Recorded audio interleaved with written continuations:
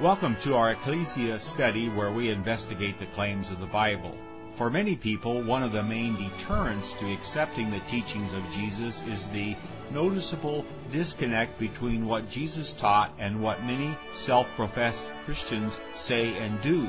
As we investigate the Bible, we look into how C.I. Scofield and his reference Bible have influenced literally thousands of evangelical pastors and millions of evangelical Christians into fervently believing that the modern state of Israel is a fulfillment of biblical prophecy and should be revered and supported without question, in spite of its undemocratic and inhumane treatment of both Christian and Muslim Palestinians for over 60 years of occupation. Our study leader is Mark Horton, president of Ultra Clean Corporation and a diligent student of the Bible. Our reader is We Hold These Truths faithful volunteer and dramatist Leslie Fort. Thanks for joining in our quest.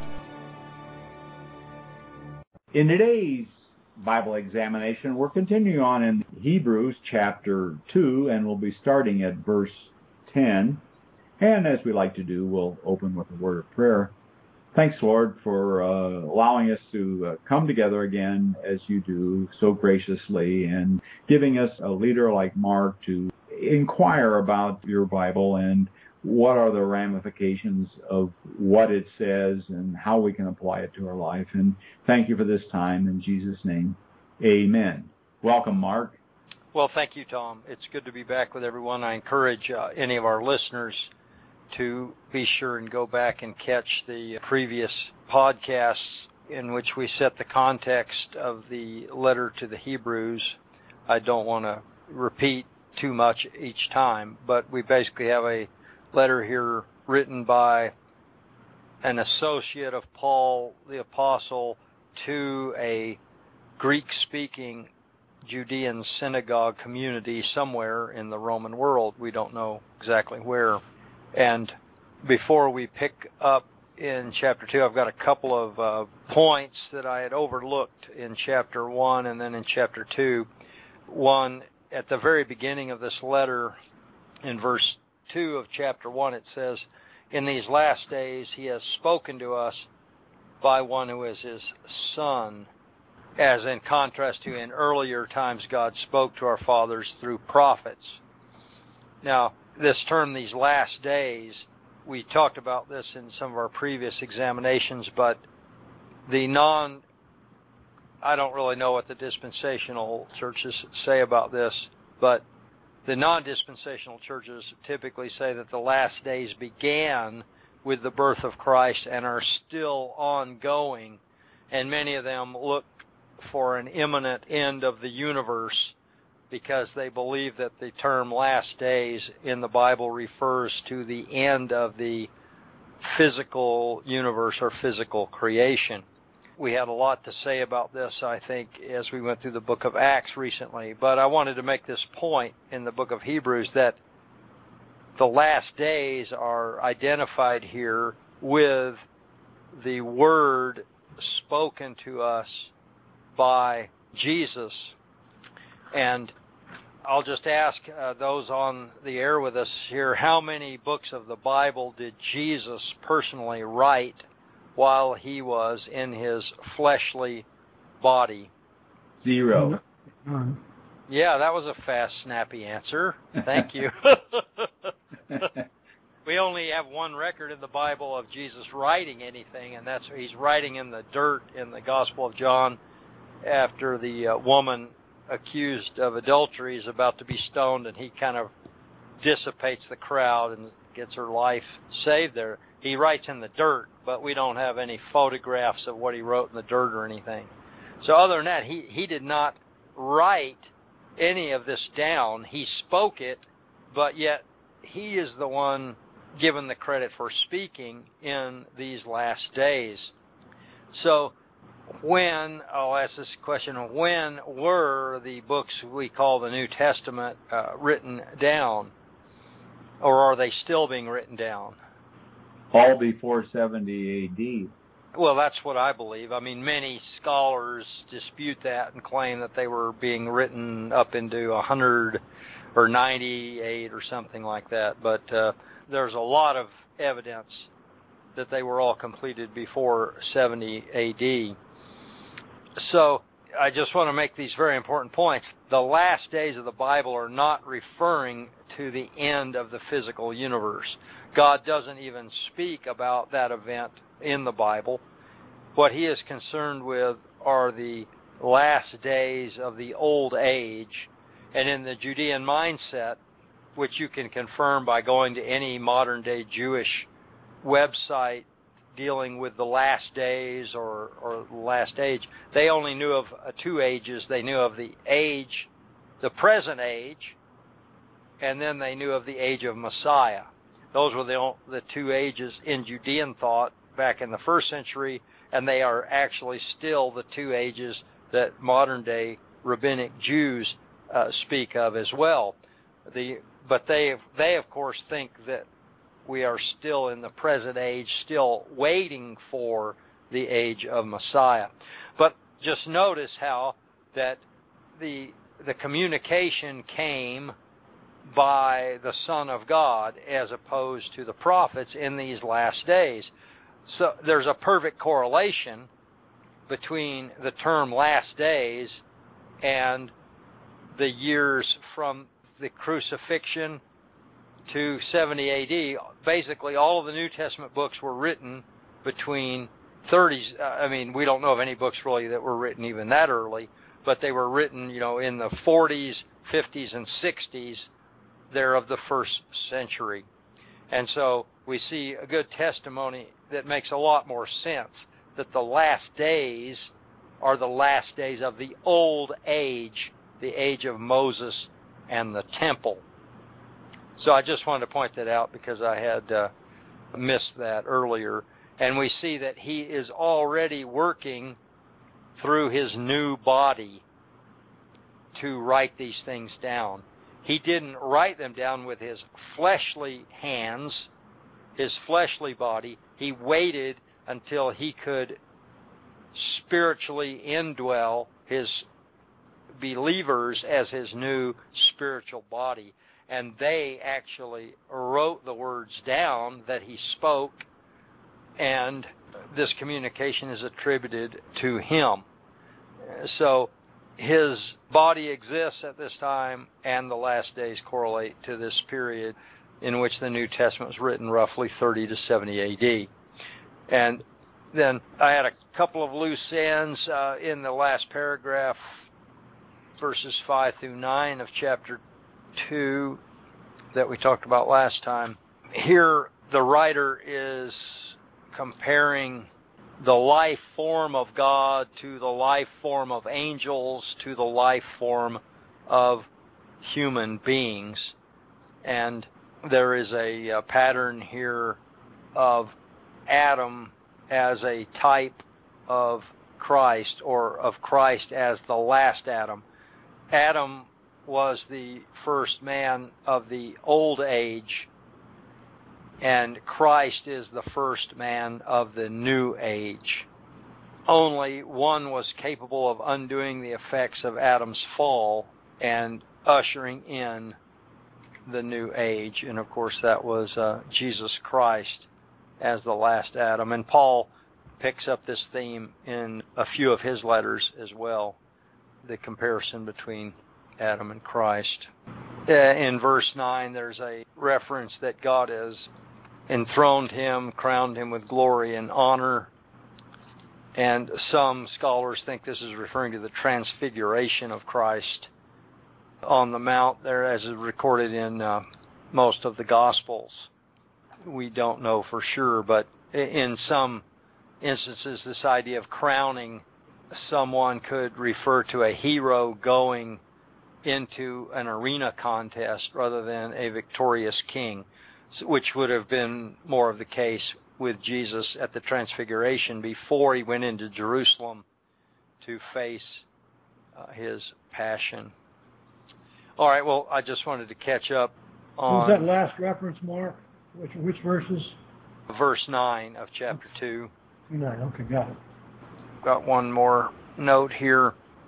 we have the idea here in verse 9 that Jesus tasted death so that we would not have to. Yeah, he should taste death for all. And I think Craig brought this up last time, that in Western religious thought, Catholic and Protestant, there's this idea that Jesus died spiritually and was completely separated from the Father on the cross. Yet in Eastern Christianity, it's never been viewed that way. And the 22nd Psalm seems to tell us that it would be impossible for Christ to actually experience death. So there's a little contrast between just tasting of death and actually being totally dead, which would indicate complete separation from the Father. And again, dispensationalism has poisoned so much religious thought and turned the emphasis, not only in dispensational churches, but even in other churches, just to the physical death that Christ suffered. And that's almost irrelevant. I mean, yes, he died a terrible death, but many human beings have died unjustly at the hands of corrupt governments. That aspect of it is not unique, but it's this aspect of intense spiritual suffering, which we'll be getting into more and more as we get into the book of Hebrews.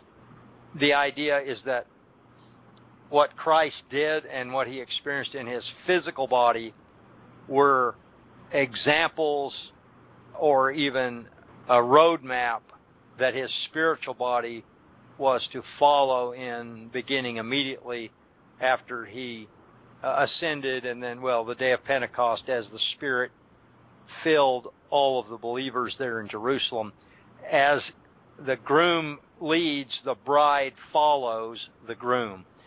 And we will see this, I think, more and more in the book of Hebrews. We saw it certainly in the book of Acts, where Peter and Paul followed exact parallels of the things that Christ in his fleshly body did in the Gospels, as far as healing people, raising people from the dead, suffering slander, false accusations, eventually arrest and trials and so on. Although their executions are not detailed out for us, we know that they did occur.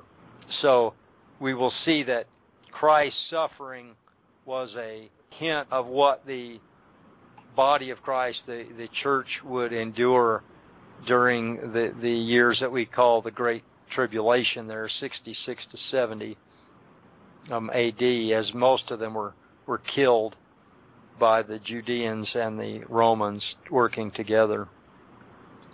Okay, this brings us down here to where we're supposed to start, which is in verse 10. So if we can, Tom, please read chapter 2, verses 10 through 18. Yes, I'm reading from ESV, English Standard Version. For it was fitting that he, for whom and by whom all things exist, in bringing many sons to glory, should make the founder of their salvation perfect through suffering. For he who sanctifies and those who are sanctified all have one source.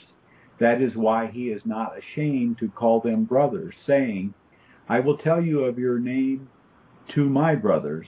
In the midst of the congregation I will sing your praise. And again, I will put my trust in him. And again, behold, I and the children God has given me.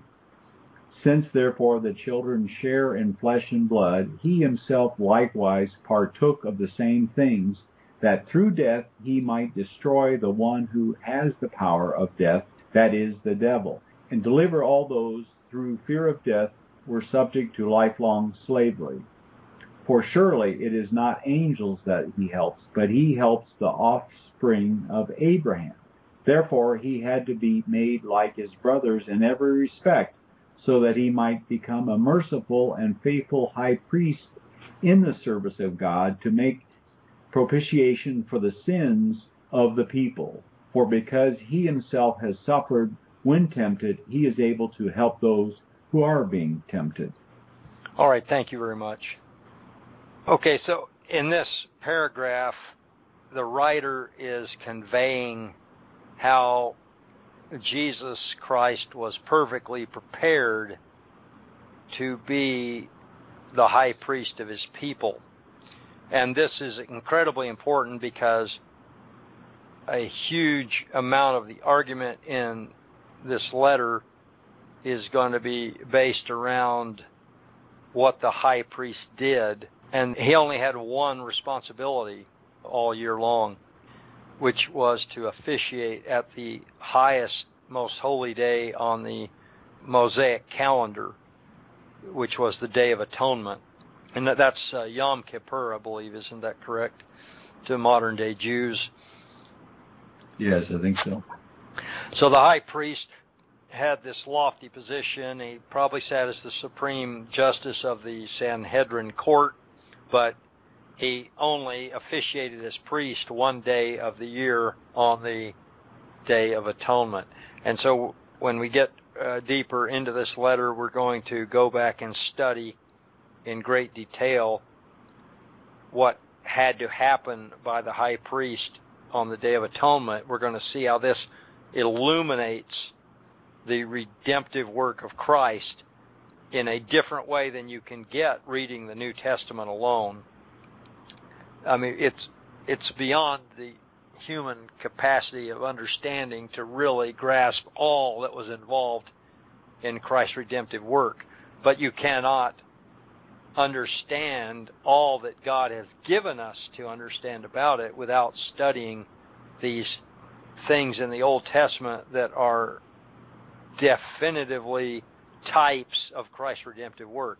And this Hebrew letter will definitely show us that the whole aspect of the Day of Atonement, every aspect of it, the sacrifice itself, the priest, the sequence, everything, all prefigured his redemptive work as our high priest.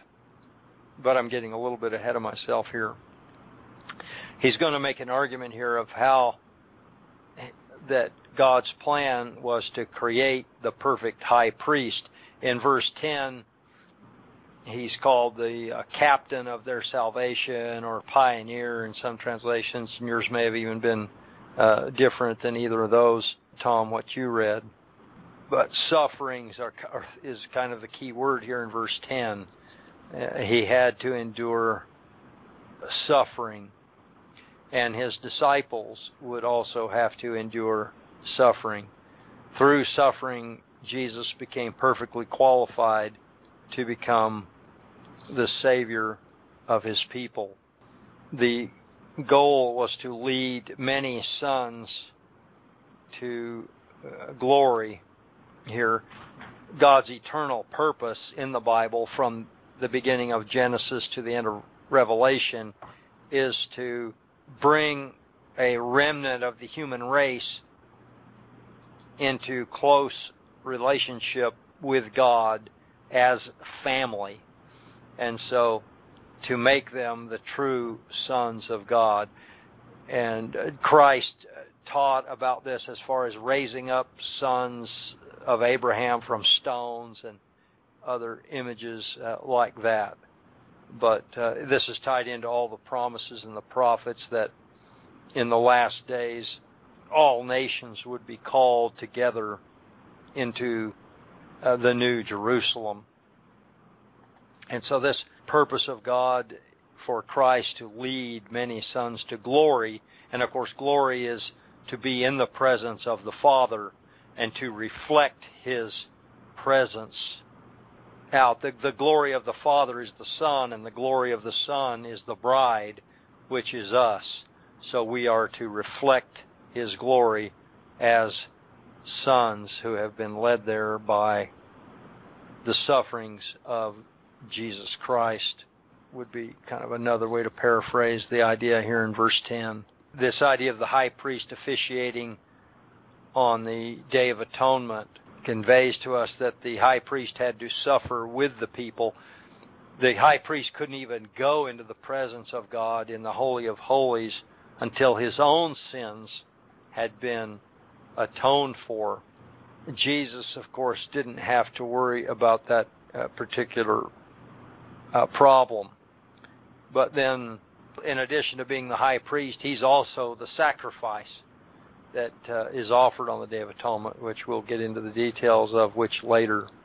Moving into verse 11, the sanctifier and those who are sanctified all come from one stock, which is why he's not ashamed to call them brothers. So again, it's this idea of family, of creating a new family of God. The old family of God was physical Israel, and the new family of God is, I believe, spiritual Israel, those who rule with God. God's the king. His family rules with him as princes, as priests in the kingdom of God, which is a spiritual kingdom, as we've been seeing in many, many previous examinations. The idea here in verse 11 is, in order for humanity to be joined to God in one family, something had to change, because the life form of God is from everlasting. It's uncreated life, or Zoe life in the Greek. And below that is angelic life, which is created life, but there's a lot about it we don't understand. And then below angelic life is human life, which the Bible tells us all about how it came to pass and so on. But they're not of the same kind. And I believe when we see Adam naming all the animals in the Garden of Eden, he's serving as a type of Christ. Of course, he gets through all the animals, and they're paired off, male and female of each kind. And this happens again a little bit later as the ark is being prepared, and God sends the animals of the same kind to the ark. But Adam didn't have any helpmeet of his kind. Amongst all of the creation, there was no helpmeet suitable for Adam. And this, I think, is teaching us through typology that humanity in its created form was not suitable to be the helpmeet of Christ as Christ's bride. But through an act of special creation, God opened up Adam's side and took a rib out, and from that created a perfect helpmeet for him. And this prefigures Christ dying on the cross, and then his side being opened up and blood and water coming forth. The bride comes forth through blood and water to be a perfect helpmeet for Christ through an act of special creation, the new creation, which is found in the Bible, and it's found in, some hymns and songs, this idea of new creation. The new creation is the new age. It is the new spiritual family of God. And I believe that the old creation only came about because God had the new or second creation in mind from the beginning. He had to create physical man in his image so that when the new creation came about through Christ dying on the cross, humanity could be cleansed to receive the uncreated life of God. In order to do that, though, verse 11 here tells us that they had to be of one stock. In other words, God first lowered himself to human life so that he could take hold of humankind. And that's down in verse 16. And this is translated rather poorly in many of the versions, where it says, it is not, you see, of angels, but of the offspring of Abraham that he takes hold. So Christ didn't just drop down one level to the angels. He skipped them and came down 2 levels to grab hold of humanity. To grab, like a man would take a woman to be his wife. This idea of taking hold is a pretty good translation. And that's in the literal translation. That's what the Greek says there. But King James says took on. There's many different translations that really water this down. But Christ had to take on human form to grab hold of humanity to be able to work his work, which would lift humanity up to the eternal life of God. So I guess it's a difficult concept. It was not explained or taught or anything in any of the Bible classes I've been to since I was very young. But I believe this is a very, very key concept. Humanity and God are not of the same kind, but through the redemptive work of Christ, by Christ becoming human, then humanity could become like God, and that's why he is not ashamed to call them brothers. They have been made suitable to be part of the family of God by his redemptive work. And then he quotes from the 22nd Psalm that I will declare your name to my brothers in the midst of the congregation. I will sing your praise. Yeah. Mark, in Matthew 24, Jesus talks about his brothers. And the Scofield Reference Bible interprets the brothers to mean only Jewish converts to Christianity. That's the way the Scofield Bible has bent this concept of brothers, Jesus' brothers. Yeah, well, it's unfortunate because, again, they insist on interpreting all of the promises in the Old Testament physically. They use the term literally, but what that really means is they want a physical fulfillment. And so since Israel was the physical family of God in those days, they are looking for that to be recreated, and they completely miss God's intent to create a spiritual family from all nations of mankind. So is brethren here in verse 11, do I understand that to be all followers of Christ? Well, I certainly think so, yes. Okay. Hey, Mark. This is Glenn. Yes. I had a thought that popped into my head as you're going through there. Satan's lie to Eve was that she could become like God, and that was a lie. But you kind of bring it full circle that Jesus' death did eventually bring that about. But, if she hadn't sinned, his death would not be possible. So I just that kind of struck me as you were talking about that. And I've never heard what you're talking about, but it's really makes a lot of sense. Well, that's an excellent point. And, of course, what he was suggesting is that by eating of the tree of the knowledge of good and evil, she could become like God. But this was not God's plan. The tree of the knowledge of good and evil in the Garden of Eden really was a stand-in or a foretaste of the law of Moses, which, tells us right from wrong, right? The tree of the knowledge of good and evil. So the law of Moses and the tree of the knowledge of good and evil are very, very closely connected.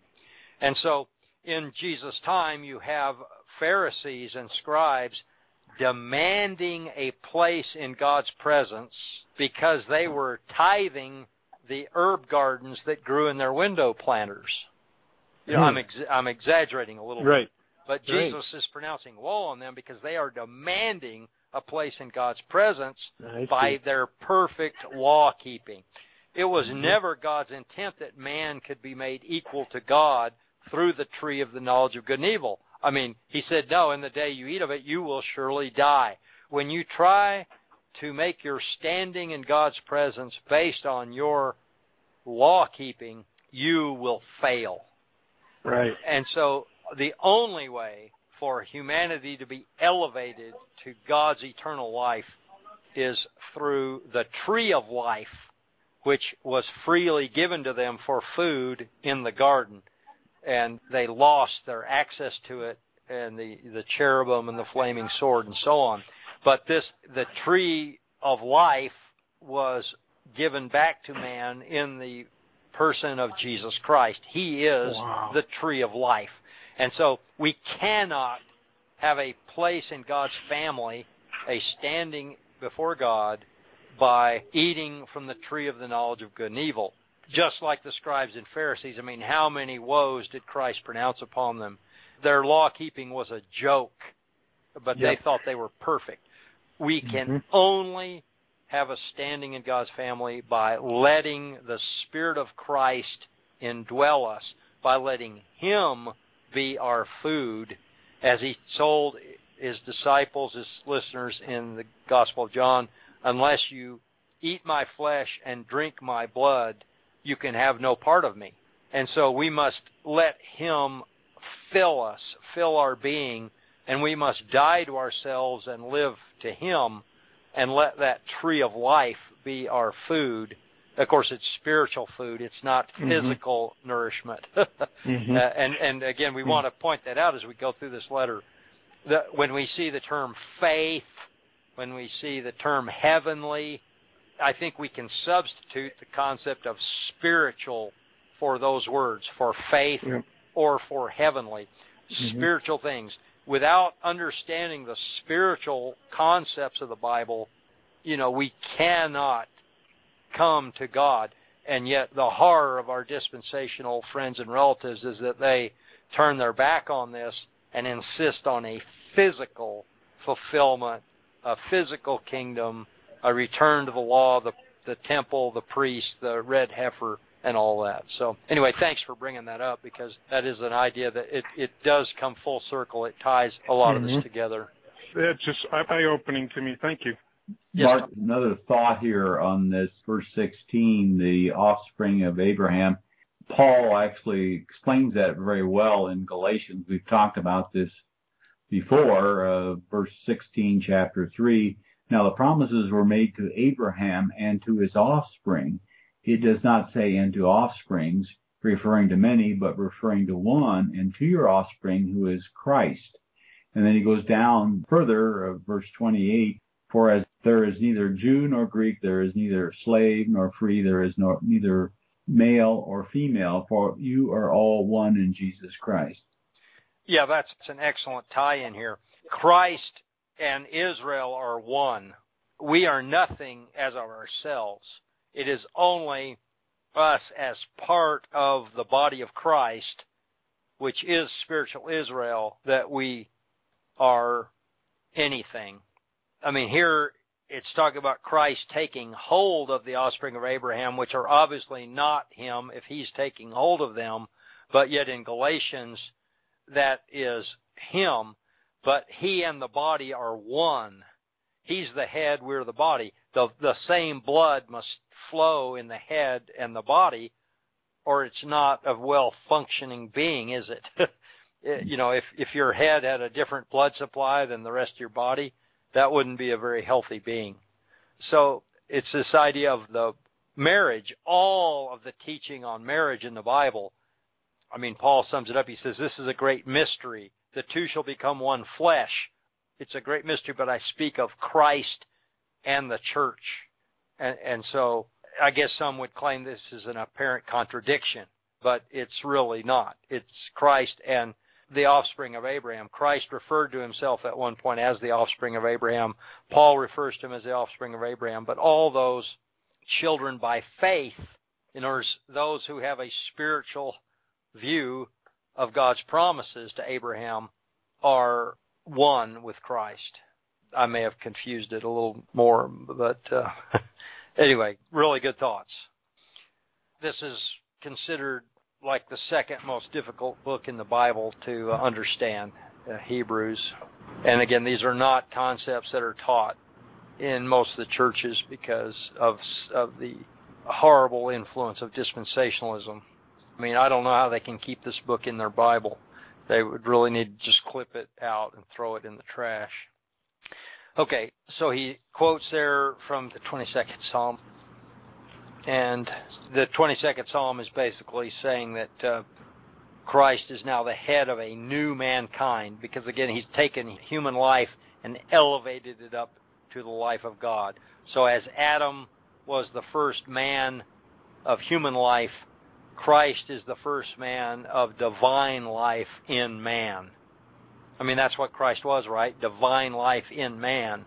And now through him, all of us have divine life in man, all those who follow him. So that's the relevance of the 22nd Psalm. Now, then he quotes from Isaiah 8, and it's just a real brief snippet of Isaiah 8, verse 17 here. I will place my trust in him. there in verse 13, but we really have to carry the context of the passage forward.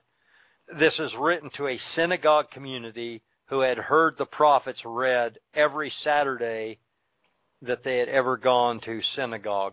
And so when they heard a little snippet out of the prophets, it would have immediately brought to mind the context of that little snippet. I mean, just to say that Isaiah said, I will place my trust in him, I mean, that doesn't really give you the idea of what's really going on in Isaiah 8. The idea there in Isaiah 8 is that Israel has turned completely away from God, and Yahweh is hiding his face from the house of Jacob. But Isaiah is going to hope in Yahweh, even though he has turned his face away from Israel. So it's really important that we bring that context forward when a little snippet of an Old Testament passage is quoted in the New Testament.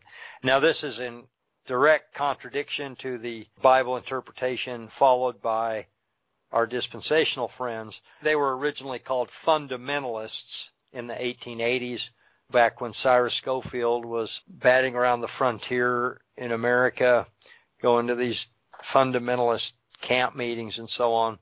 But they interpret the Bible physically unless the context forces them into a spiritual interpretation. The other aspect of their method of Bible interpretation is that every verse, and maybe every part of any verse, stands alone as the Word of God. And it's been some time since we talked about this, and it had almost slipped my mind. But this is an incredibly dangerous way of interpreting the Bible, to jump to the reason why. A text without a context is a pretext, one scholar said. And so to take a snippet of a verse or passage and take it out of its context and say it's the Word of God, I mean, this has been used to justify many dispensational teachings and ideas. They do that, of course, with Genesis 12 all the time. They miss the whole context, and so it's twisting God's Word into something totally opposite of what God intended. So it's very important that we actually make an attempt to carry these contexts forward. Mark, how long has this dispensationalist ideas been in effect? I mean, when did that start? Sorry to digress again. Well, no, that's important history that we like. Chuck really likes it when we bring this up regularly. But this only began in the 1840s, 1850s in the United Kingdom with Darby, a guy named Darby. And it was based on some vision that a young girl in Scotland had. And Darby created this whole new way of looking at the Bible. It's a really new religious view in the big scheme of things. Wow, and it's so pervasive now. Yep. Yeah. Which, with the publication of the Scofield Reference Bible, 1908. But it didn't take on in the United Kingdom, but he came to the United States around the time of the war in the 1860s, and it really caught fire on the frontier of America far more than it did in England, Scotland, and Ireland. Great. So, yeah, that's Thanks. when that started, yeah. Mm-hmm. Thank you. Darby wrote a Bible himself, which I've not read, but which is a precursor to the Scofield Reference Bible, I understand. But the Scofield did not complete his work until 1908. Yeah. And he became the kind of the biblical leader of the dispensational movement. Okay. All right, in the last part of verse 13, we have a snippet from Isaiah 8 again, but verse 18. Here am I am the children that God has given me. So, again, an allusion to a family for God. Physical Israel definitely served that, or was supposed to. They failed over and over again, which is the whole story of the Old Testament. But there is a close association in Isaiah's prophecy between the coming Messiah and a remnant of Israel. And this letter to the Hebrews, that is the son and his brothers who fill this place of what Isaiah is talking about as the Messiah and the remnant of Israel. And we talked a lot about that as we went through the book of Acts. The complete sentence in Isaiah is, "Behold, I and the children whom Yahweh has given me are signs and portents in Israel from Yahweh of hosts, who dwells on Mount Zion." And nearly every time you see this term Mount Zion in the Old Testament, in the prophets, this is looking forward to the spiritual kingdom of Messiah, or what we call the New Jerusalem. I mean, it is exactly the New Jerusalem that we see at the end of Revelation, coming down from heaven, prepared as a bride for her groom. So these children are a sign in Israel, and this is certainly the role that the believers were playing within the first century Judean nation. And yet over and over, the Judeans rejected the message that Jesus was Messiah. They were looking for a physical fulfillment. They did not see that in Jesus of Nazareth, and only a tiny remnant of the Judean nation became these children of God and were given the gift of God's eternal, uncreated life. And, of course, they served as the representatives of Christ on earth. His physical body had served its purpose. I believe it didn't exist anymore. His body was the body of believers that he spiritually indwelt there after the day of Pentecost. These children whom God has given, as verse 14 continues, are sharers in flesh and blood. Again, the idea that Christ, in order to elevate them to the life of God, had to lower himself to the life of humans to share in flesh and blood, so that through death he might bring to nothing the one who held the power of death, namely the devil. And strong identity in the Old Testament between the devil and the tree of the knowledge of good and evil. The devil holding the power of death, and we have been raised on this medieval European vision that the devil is this being with a red tail and horns and all that. But that's not in the Bible. That is a creation of the Dark Ages in Europe, used to keep the masses under control. It's amazing. I have a friend in Carlsbad who doesn't believe the devil is really a personal being, but is more or less the idea of evil, the personification of evil. And it's amazing, you can substitute the Jewish leadership or Judean leadership in many passages that talk about the devil, and it works quite well because they had the power of death. They were in charge, they thought, of the law of Moses, and the law was the tree of the knowledge of good and evil, which the devil said you should eat of, and they continued to eat of it after they were offered the tree of life. They chose instead to eat of the tree of the knowledge of good and evil, and so the result for them was sin, and the result of sin is always death, as Paul goes into detail in the book of Romans. But that's another hypothesis to explore sometimes there. This lifelong bondage in verse 15 certainly is this idea of bondage to the law. Bondage to the law of Moses is comparable to the children of Israel being in bondage in Egypt. They were in bondage to sin. They were in bondage to slavery in Egypt, and God, with mighty works, pulled them out of that and delivered them, which was an intentional precursor of the work of Christ, who with mighty works and power pulled them out of that bondage to sin, or eating from the tree of the knowledge of good and evil, and gave them the tree of life as an alternative food to that.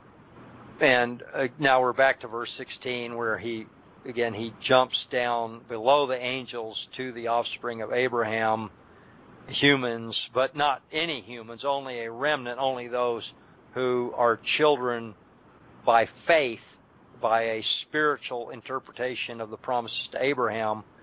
Again, that land promised in Genesis 12 was not physical real estate. It was Mount Zion. It was the kingdom of Messiah. And at the end of this letter, we'll see that just spelled out explicitly that Abraham looked beyond those physical things and saw a city not built with human hands. So again, I don't know how our dispensational friends can have that idea in their Bible. Well, it's not in their Bible, it's in their footnotes. Yeah. They have the same Bible you do. Okay, so verse 17, it was necessary for him to be made like his brothers in all aspects, so as to become a merciful and faithful high priest, where their responsibility to God is concerned, with a view to making atonement for the people's sins. So Jesus had to come down below the angels to take on a human form to become this perfect, merciful, faithful high priest, so he could officiate at the Day of Atonement, which, again, we're going to talk about in detail later on in the letter.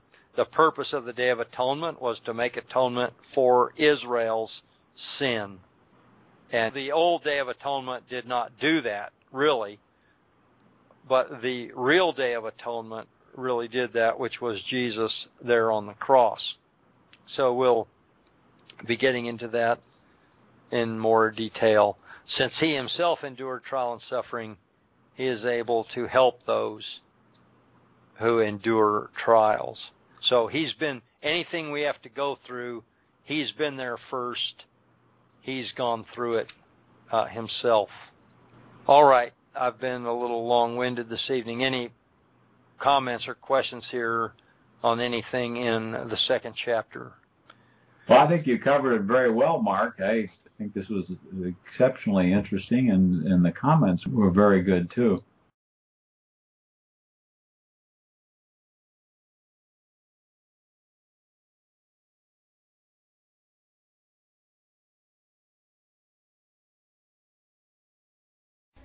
Thanks for listening. If you like this program, please let your friends know about it and our other thought-provoking podcasts. And be sure to visit our website, whtt.org, for a wealth of information on Christian Zionism and other critical issues that we face. Also, at whtt.org, you can watch for free our award-winning documentary film, Christian Zionism, The Tragedy and the Turning, Part 1. Join us in our efforts to wake the town and tell the people. Start small, think big, and press on towards the straight gate.